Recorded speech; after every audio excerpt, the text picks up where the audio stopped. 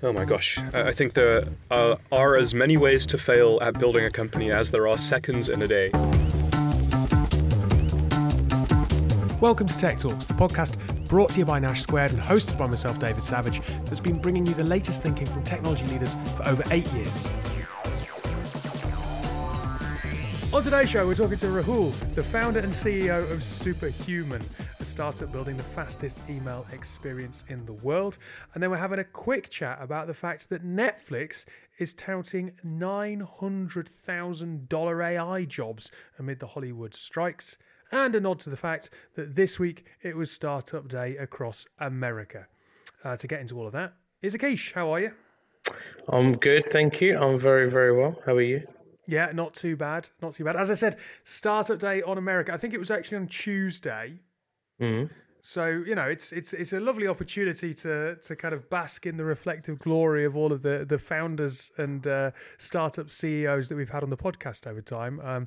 Our American colleagues in particular gave a shout out to Core 10 leaders Joe Legg and Jeff Galloway. But yeah, we've had a few recently, so it's worth kind of giving them a shout out. Christine Yen, Paul Roberts, Jeff Grass, Mike Lazaro.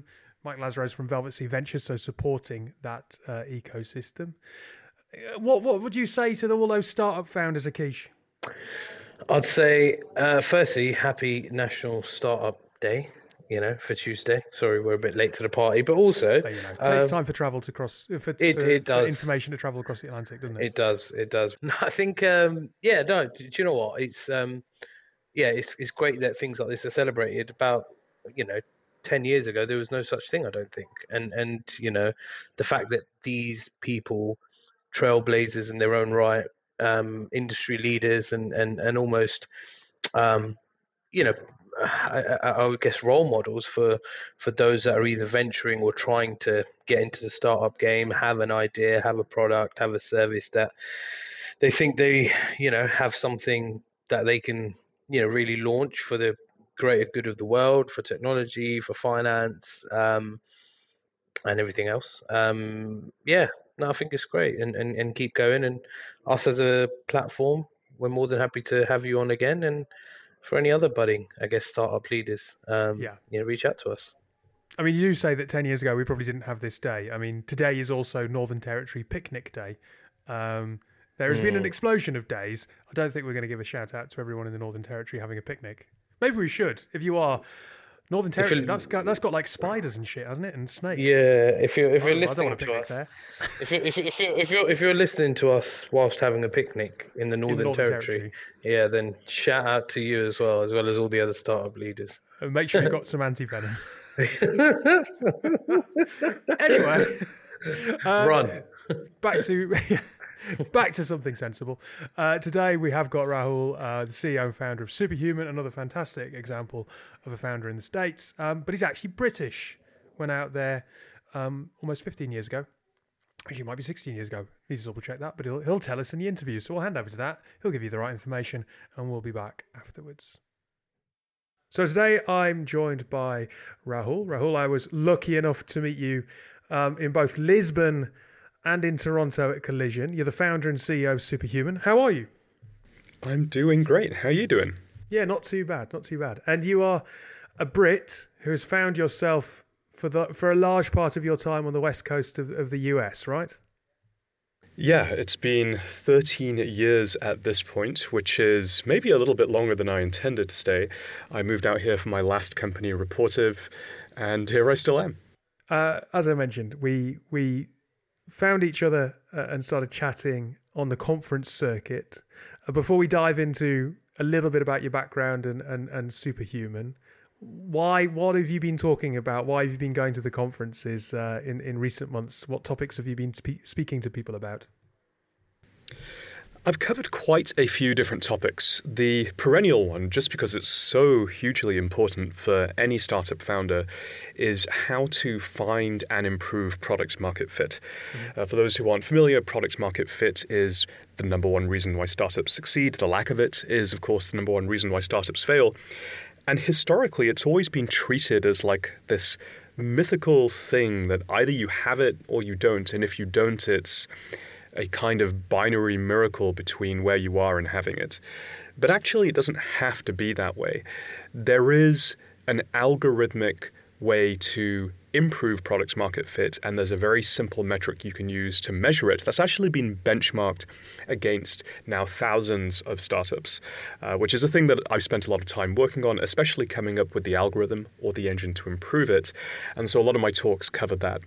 But in addition, it's, really, I've been an entrepreneur my entire adult life, and also some of my childhood life.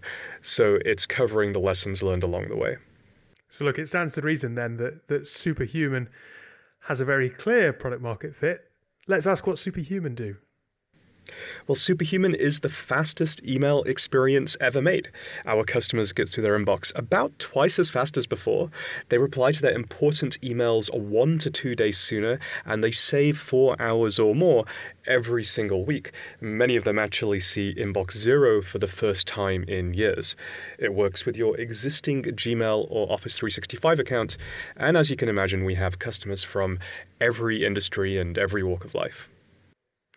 So look, why this particular problem? Because everyone in the world complains about the tyranny of the inbox, but what led you to being the person thinking, hang on a minute, I can come up with a solution that helps people? Well, in 2010, I started a company called Reportive. We actually built the first Gmail plugin to scale to millions of users. When people emailed you, we showed you what they looked like, where they worked, their recent tweets, and links to their social profiles. We grew rapidly, and 2 years later, we were acquired by LinkedIn. Probably part of why I hung around in California. But during those 4 years, I developed a very intimate view of email. I could see Gmail getting worse every single year, becoming more cluttered, using more memory, consuming more CPU, slowing down your machine, and still not working properly offline. On top of this, people were installing plugins like ours, Reportive, but also Boomerang, Mixmax, Clearbit, you name it, they had it. And each plugin took these problems of clutter, memory, CPU performance offline and made all of them dramatically worse. So we decided it is time for change. We imagined an email experience that is blazingly fast, where search is instantaneous, where every interaction is 100 milliseconds or less. An email experience where you never actually had to touch the mouse, where you could do everything from the keyboard and fly through your inbox. An email experience that just worked offline so you could be productive anywhere. And then an email experience that had the best Gmail plugins but built in natively, and which was still somehow subtle, minimal, and visually gorgeous. And so it's a tall order given all of that, but with that, we built Superhuman. And who's it aimed at primarily? Because it sounds like it would be something that would be a perfect fit for enterprise. But look, and this is probably just my naivety, but I think of Gmail and I think of personal. So I kind of wonder, hey, is it B2C as a consequence? It's one of those interesting companies that the startup or the tech insider would say is B2C to B. And I think the earliest example of this that folks will remember is Dropbox. People usually started using Dropbox for their own personal need. It's kind of hard to remember this time, but remember when you couldn't just sync files and it was a pain to get things from your one device to another or to your phone and back? People would adopt Dropbox. And then what they would find is actually they'd like to share a folder with somebody, and it became sort of a small team thing. And of course, today, Dropbox and many other companies have a very large enterprise business. And so we're actually following in exactly the same footsteps with the following twist. Superhuman is $30 a month. And so we explicitly have not designed it for the personal use case. It is designed for work. And in terms of who it's designed for, well, very broadly, the people for whom email is work and work is email. And that is a very wide set of people. It's everyone from the freelancer or the entrepreneur who works for themselves, the consultant, through people who work in small companies, through people who work in mid-market companies, all the way up to the founders, CEOs, and leaders of some of the biggest public technology companies in the world, let's say. So we have, for example, Daniel Ek from Spotify as a user, Max Levchin from Affirm, and people of that ilk. So it really boils down to this notion that historically, email has been regarded as a one-size-fits-all solution. It didn't matter whether you're like the average Gmail user and you receive 5 emails a day that matter, or you're a power user, let's say, and you receive hundreds of emails a day that matter, and you send perhaps dozens or maybe 100 of emails a day that matter, historically you had to use the same product, and this is obviously absurd. So we looked at that and we understood why it had happened. It had happened because historically it was super expensive to build an email client and very scary. You need tens, if not $100+ million and an extremely talented team. But if you could pull all those ingredients together, you could just about pull it off, and that's what we've done. Now, according to LinkedIn, Superhuman's been around since 2014. Is that accurate? Yes, we incorporated in Q1 of 2014, but I didn't really start working on it in earnest until about Q3 or Q4. So if we come back to your product market fit piece and how to find, I mean, it stands to reason that that's evolved slightly over the years, right? I mean, certainly 2020 comes along and the way that we all use our email kind of, certainly within my organization, it rapidly evolved because everyone started using Zoom initially and then Teams, and then our ways of working have evolved. So I suppose that algorithmic way to find the product market fit and then measure that, you've had to be quite adaptive and I suppose to a degree fluid over the last couple of years as working practices have changed. Absolutely. But this is true, I think, for any startup, regardless of a worldwide pandemic or not. The thing I point out in all the things I've learned about product market fit, and by the way, if folks listening would love to get into that algorithm, if they just Google how Superhuman built an engine for product market fit, it's on First Round Review, you can step through the algorithm there. I point out that it is not a static concept. You don't suddenly achieve product market fit and then you have it. It constantly changes. And I like to quote Andrew Chen, who's a partner at Andreessen Horowitz on this topic. He has a thing called, and pardon my language, the law of shitty metrics, or the law of gravity, which is that metrics just go down over time. And that might be depressing. You might think, well, gosh, all this work and everything just gets worse over time. But my point is that is actually a sign of success. If tomorrow's users aren't quite as excited perhaps as today's users, yes, something may be going wrong, but the positive interpretation of that is that you're expanding your audience, that you're tapping into new chasms or caverns of people that you previously didn't have access to. As has famously been said, perhaps you're crossing the chasm. So it actually is normal for your product's market fit score, or perhaps even your NPS score, to want to come down over time, and it is incumbent upon us as founders to keep those numbers up. Now, you've got a reasonably new feature, Superhuman AI. Looking on your blog on the website, you were thrilled to announce a whole new suite of AI features, helping you save time, move faster, taking your productivity to a new level. What is that offering the customers that you've got at the moment? You can now write entire messages, I kid you not, effortlessly in your own voice and tone. And we think it's the first email AI that is capable of doing it to the degree which it does. You can also reply instantly to any thread. You can summarize long conversations. You can translate languages and quite a bit more. And what were the challenges for your team in integrating that technology and making sure that it actually works? Because I suppose lots of people are getting very, very excited about AI at the moment, but implementing it, rolling it out, there are still some challenges for organizations, right? And certainly where they maybe don't have enough data or their own data to do that sufficiently. So let's wind the clock back to February. I think it was clear at that time, you probably felt this as well, that the way we work was probably on the cusp of a huge transformation. We saw that large language models, GPT, had stolen all of the limelight, but LLMs more generally could write articles, they could edit text, they could research any topic, they could summarize long documents, they could translate between all languages. And so we were wondering, could LLMs be useful when reading and writing email? And of course, it wasn't just us wondering that. Our customers wrote in droves, and LLM features rapidly became our top user request, I think eclipsing the next most requested features by several orders of magnitude. So it was clear that the demand was there. It was also clear that the opportunity was here. But we had a ton of questions. How, for example, should we get started? As weird as this may sound, none of us in the company were familiar with the technology. And what should we build first? We had so many options to choose from. Our customers had given us so many ideas as well. And even given those two things, how should we prioritize it? I mean, we're a startup. We've been around for a while, but we're still a startup, and we still have way more to build than can fit on our roadmap. So those were the key challenges going in, and they weren't easy, but we muscled our way through them.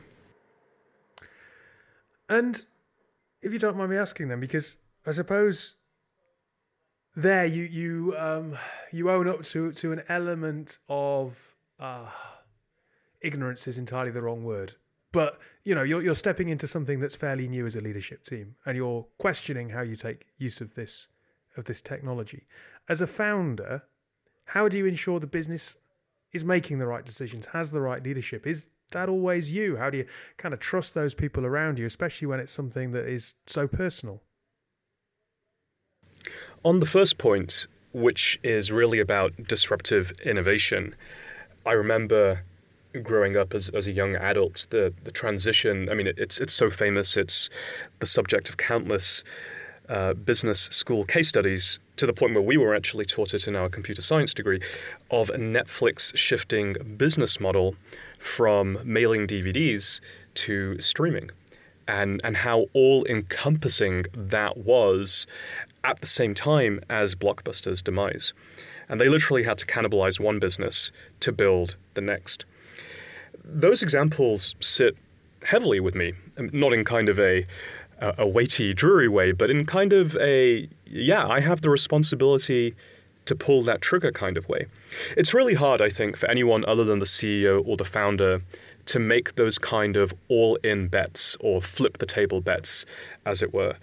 And I think that remains, you can delegate a lot, and in fact you should delegate as much as you can, but that remains one of the core things the CEO has to be able to pull the trigger on. More generally, how do I ensure that the business has right leadership? Like I said, I think it's all about becoming a lot more comfortable with letting go of the things that maybe you're less good at, and then actually using that freed up time to lean into the areas where you can execute at a world-class level. For example, I recently hired a world-class president, Paul Tessier, and Paul is frankly amazing and has a very wide span of control. So I've now gone from roughly 8 direct reports down to 2. This is Paul and Kristen, who is our head of people. And together they run the entire business, meaning every person rolls up in one fashion or another to either Paul or Kristen. And so Paul and Kristen are operationally running the business day to day. What that frees me up to do is really lean into product, design, certain parts of marketing, making stuff that people want, and then helping them realize they want it. I'm a founder at heart, and that's what I do best, and it's really freed me up to be founder again. Which sounds wholly positive. But if you don't mind me asking, has it been an easy transition? Has it been easy to go from that many direct reports down to fewer? Obviously, you've got time to lean into areas of the business that you're passionate about, but I suppose there must be some insight there for people who are nervous about doing that, and I suppose that's only a human reaction when you've built something. Oh my gosh, it's been tremendously positive. And it doesn't always work out that way. You're asking the right questions. I've made my fair share of executive mishires, and the failure rate most people don't realize on executive hiring is really high. 30 to 40% of execs don't make it. 30% are actually asked to leave, or they leave on their own volition within the first 90 days of joining a company. You compare that to a normal hire, and it is a shockingly high rate of, I don't want to say failure because it cuts both ways, let's just call it mismatch. But this time around, I feel like we're onto something special. Paul and I have a very clear chemistry. And I think one of the things that I looked for this time, and that I very much feel, is he, like Kristen, they are missionaries, not mercenaries. Meaning, yes, they're motivated by great compensation, But more important than that is the actual mission that Superhuman has to help professionals all around their world essentially self-actualize, to become more productive, to be more successful, to save those hours a week, to free up time to do more and be a better human being. So because they're driven by the mission, we're also tightly aligned, and I think that's been key in helping us achieve the results that we've achieved over the last 6 months. And they've been great. For example, we've just had, over the last few weeks, the best weeks ever at the company. You mentioned disruptive innovation 5 minutes or so ago. What advice would you have for those companies who are going through a period of transition or change, and they're trying to innovate? What are the missteps? What are the pitfalls to watch out for to make sure that you don't get derailed and that unfortunately fails? Oh my gosh. I think there are as many ways to fail at building a company as there are seconds in a day. So off the top of my head, and in no particular order, the classic one is head in the sand, right? That's, streaming is never going to work. Or another famous example is how Steve Ballmer would talk about the iPhone. And, I mean, what can I say except don't do that? I mean, treat every competitor with respect. Treat every new technology with curiosity. Remember that what got you here might not get you there. And some empires crumble slowly. Some products are extremely sticky. Take a look at Craigslist, for example. Still a massive multi-billion-dollar business. But some crumble real fast, and you don't want to be that company. You don't want to be RIM, the creators of BlackBerry. So that's one. Possibly less useful for small startups. If we're talking about small startups that, they don't really have the problem of agility and momentum, it's things like co-founder conflict. Make sure that if it's starting to happen, you address it. Make sure that you have clear decision makers within the company. Make sure it's abundantly clear who the CEO is. I often see startups where they haven't made that decision. Make sure you have vesting schedules in place. Sounds obvious, but very occasionally I still see startups that don't bother to do that. And then, somebody leaves in a huff or they're asked to leave, and now you have a whole bunch of dead weight equity in the company. You definitely don't want that. Make sure if you are raising money, that you raise from reputable investors and you don't give out worse than market terms, because those things can come back to bite you. If you have the luxury of this, make sure you have a lead investor. I would actually say give up that board seat. Make sure that someone has skin in the game so that their career is also, I wouldn't say on the line, but at the very least aligned with the success of your company. Make sure you don't run out of money. That one sounds trite, of course, but we're in a very difficult period for startups. Fundraising beyond the seed or the Series A stage is basically impossible. Growth stage rounds aren't happening unless you're an AI company. And so what are the implications of that? Well, assume the last round you raised was the last round you'll ever raise. That means you need to be on a path to break even. And if that's not possible, well, you've probably got to look at doing a layoff or having some really hard discussions internally, at the very least positioning yourself for acquisition. So those are, again, in no particular order, some both strategic and also tactical bits of advice on how to survive and thrive. Look, I've got one more question to ask you, and I always like trying to kind of get under the hood of someone who's successful. You talk there about fundraising and how difficult it is. You've raised over $100 million, several series rounds. You've got a huge impact in terms of your customer base. You have been a success, and yet you're still someone who is in this industry, and you must go to these conferences where we meet and go with questions. I always think it's interesting to know what questions a successful founder has, what they're looking at the world around them. And I think for me, most recently, it has been about AI. I mean, I wasn't joking. In February, I had no idea what was going on. I mean, I knew that ChatGPT was huge, right? Everyone had seen it grow to 100 million plus users, but I didn't know how the technology worked, and very few people at Superhuman did, and no one really knew how to integrate it. I just knew that we had to do something. And so I went to a conference. This is a smaller one, 200 or 300 founders, a few VCs, And that was all I was obsessed with. That's all I spoke to people about. Unfortunately, there were people at that conference who were experts, who'd been in the field for 6 months or a year or maybe even longer, and who had launched products or features that integrated large language models. And I would just sit them down and I'd be like, hey, listen, I have no idea what we're doing. And that's okay. Actually, it's kind of fun. It's been a while since, a technology wave swept our company and we didn't know what to do. So talk to me. Let me ask you questions. Let me ask you really basic questions. Or what would you do if you were in my shoes? What is the first thing that we should build?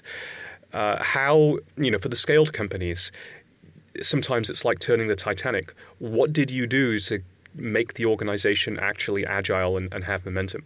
And so I would ask all these questions, and this particular conference lasted about 4 or 5 days. It was in a lovely setting. It was in Hawaii. So for as much tension as I was feeling on the business side of things, at least I was sort of relaxed environmentally.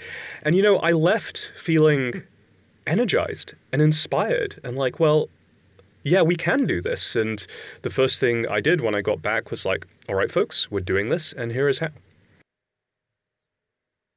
Look, thank you for spending some time today. Thank you for sharing a little bit about Superhuman with me, and thank you for being so open to the questions around kind of the insight from a founder's piece. Superhuman are building the fastest email experience in the world. And it's interesting because there's a load of articles online that Rahul's written, and he's been very honest about the fact that it's difficult sometimes, and this relates back to our National Startup Day in the States earlier in the week chat before the interview. He was kind of there in the summer of 2017, waist deep in trying to find a product market fit for his startup, and was doing a load of kind of research around classic blog posts and seminal thought pieces. And I think this is quite interesting because he references the most cited description, Mark Anderson in 2007, you can always feel when product market fit is not happening. Customers aren't quite getting value out of the products. Word of mouth isn't spreading. Usage isn't growing that fast. Press reviews are kind of blah. Sales cycles take too long. And I think that piece is really interesting because word of mouth, when it comes to startups in particular, that's got to be it is so important, isn't it? Because they don't have the marketing budgets. They don't have the clout to go up against the big kind of players in the space. And if we think back to the pandemic, they're not a startup, but Zoom spread through word of mouth. When you consider that we've all got like Teams and Hangouts and everything else, it was word of mouth and everyone going, oh well, I'm using this, that really accelerated that growth. Yeah, it was, and I think it just going back on that point, about sort of usability and experience and customers feeling it. Like if you were to use Zoom, I mean, if you go back to the pandemic, God, it feels ages ago, but it wasn't just being used for professional or business usage. I was using Zoom to speak to my parents, speak to my family, running quiz nights, all that sort of malarkey. But I think also at the same time, if you look at the word of mouth piece, especially within the kind of startup community, I mean, most FTSE companies, their marketing teams are the size of a startup organization, right? They might have 40, 50, some of the bigger players, more than that, just within their global marketing, and they'll be spread out across digital channels, written stuff, articles, social media, that sort of thing. So I think word of mouth is key, not just for a customer base, but also I think from when it comes to a funding, kind of round or when it comes to, kind of actually backing financially.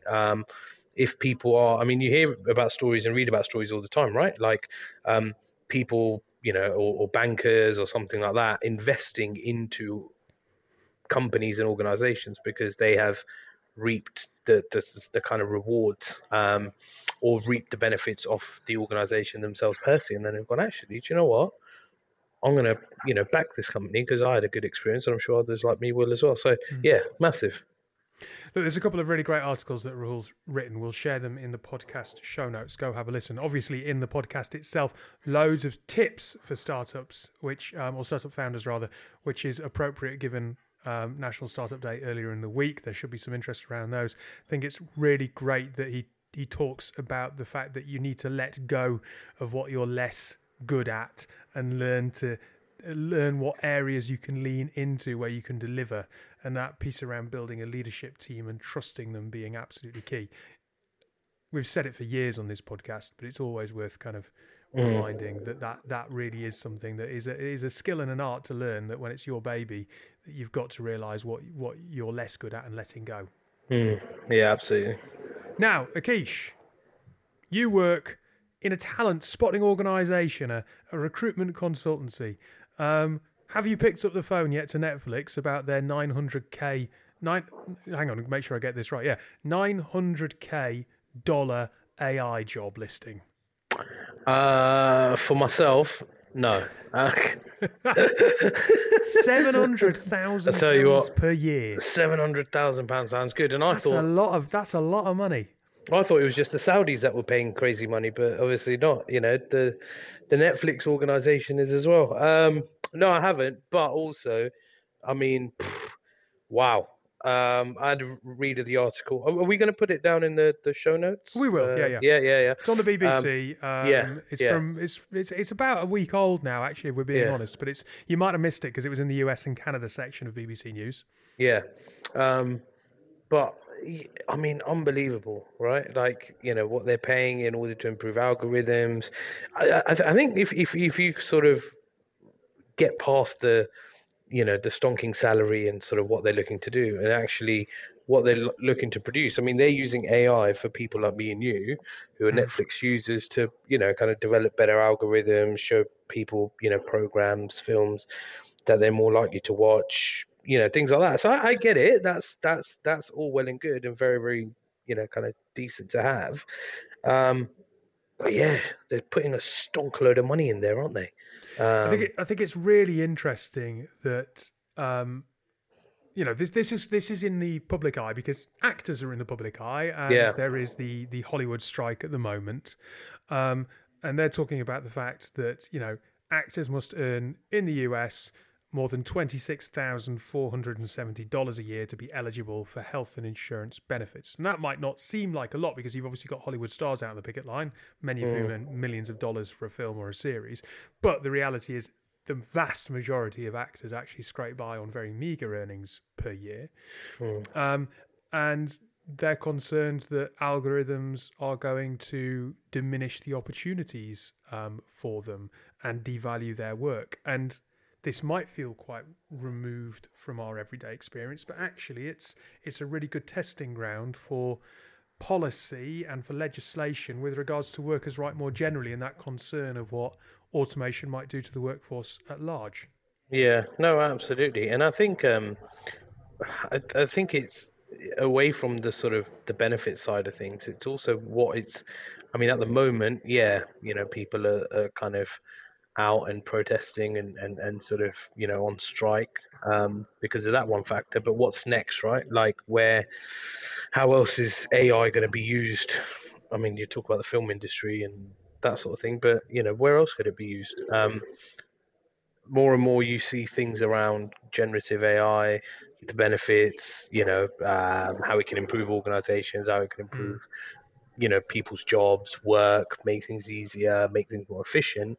But also at the same time, acting is, it's one of those human things, right? I mean, I don't know, like, we enjoy so many things on screen, and it's like, well, what's going to happen? What is the future of that? So, yeah. Well, and also, original ideas, compelling television and films are original and they're funny. And I think Brian Cox is at the bottom of that article making exactly that point. Succession, amazing series. Like, look, AI itself is an incredible transformative technology. I think it was in the news yesterday that that AI has now been approved as successful in screening for breast cancer. Like, incredible. But how we use it and being intentional about how we use it and what the knock-on effects might be for everyday people is also really important. Yeah, I feel like we just need to write some sort of charter to only use it for its good good. and benefit. Yeah, Yeah. that ain't gonna happen though, is it? Because apparently, there's all kinds of. We don't need it to create TV for us. No, But we do need no. it to stop cancer. We don't need the ending of Succession to be kind of drafted out and written out by AI and that sort of thing. We need it to fight cancer, fight diseases, help better the world, help increase sustainability. But leave the acting to the names in Hollywood that know how to do it. Thank you for joining us on today's show, Rahul. Thank you for being our guest. To all American founders out there, as we say, or as we said rather, have a lovely, we hope you had a lovely National Startup Day. And if you're having a picnic in the Northern Territory today, maybe wear some long socks.